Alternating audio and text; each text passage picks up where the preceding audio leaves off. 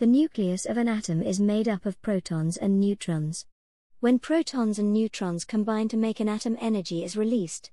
A nucleus is made up of protons and neutrons. The mass of a nucleus is less than the mass of the individual protons and neutrons.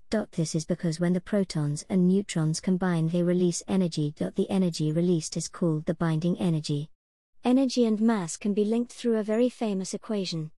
The equation linking energy and mass is energy equals mass times the speed of light, squared, or E equals mc squared. If the change in mass between the individual particles and the mass of the nucleus is known, we can find the binding energy using this equation. Nuclear fission is a reaction in which a nucleus is split, or fissured. Energy is released when heavy nuclei are split apart. The new nuclei, daughter nuclei, have a larger binding energy per nucleon than the parent. This means that a large amount of energy is released, about 100 times the energy of a normal nuclear decay. Fission occurs when an unstable atom splits. We can force this split by making the atom absorb a neutron.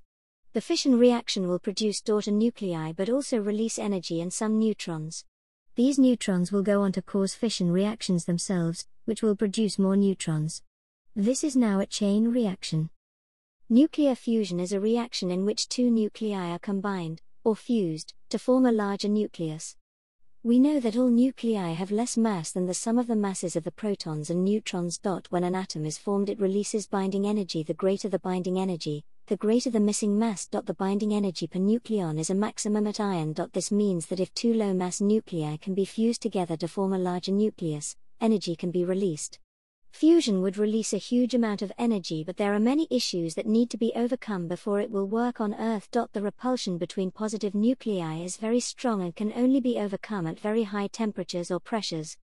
We can use E equals mc squared, so if we know the mass of the nuclei before and the mass of the large nucleus afterward, we can find the change in mass.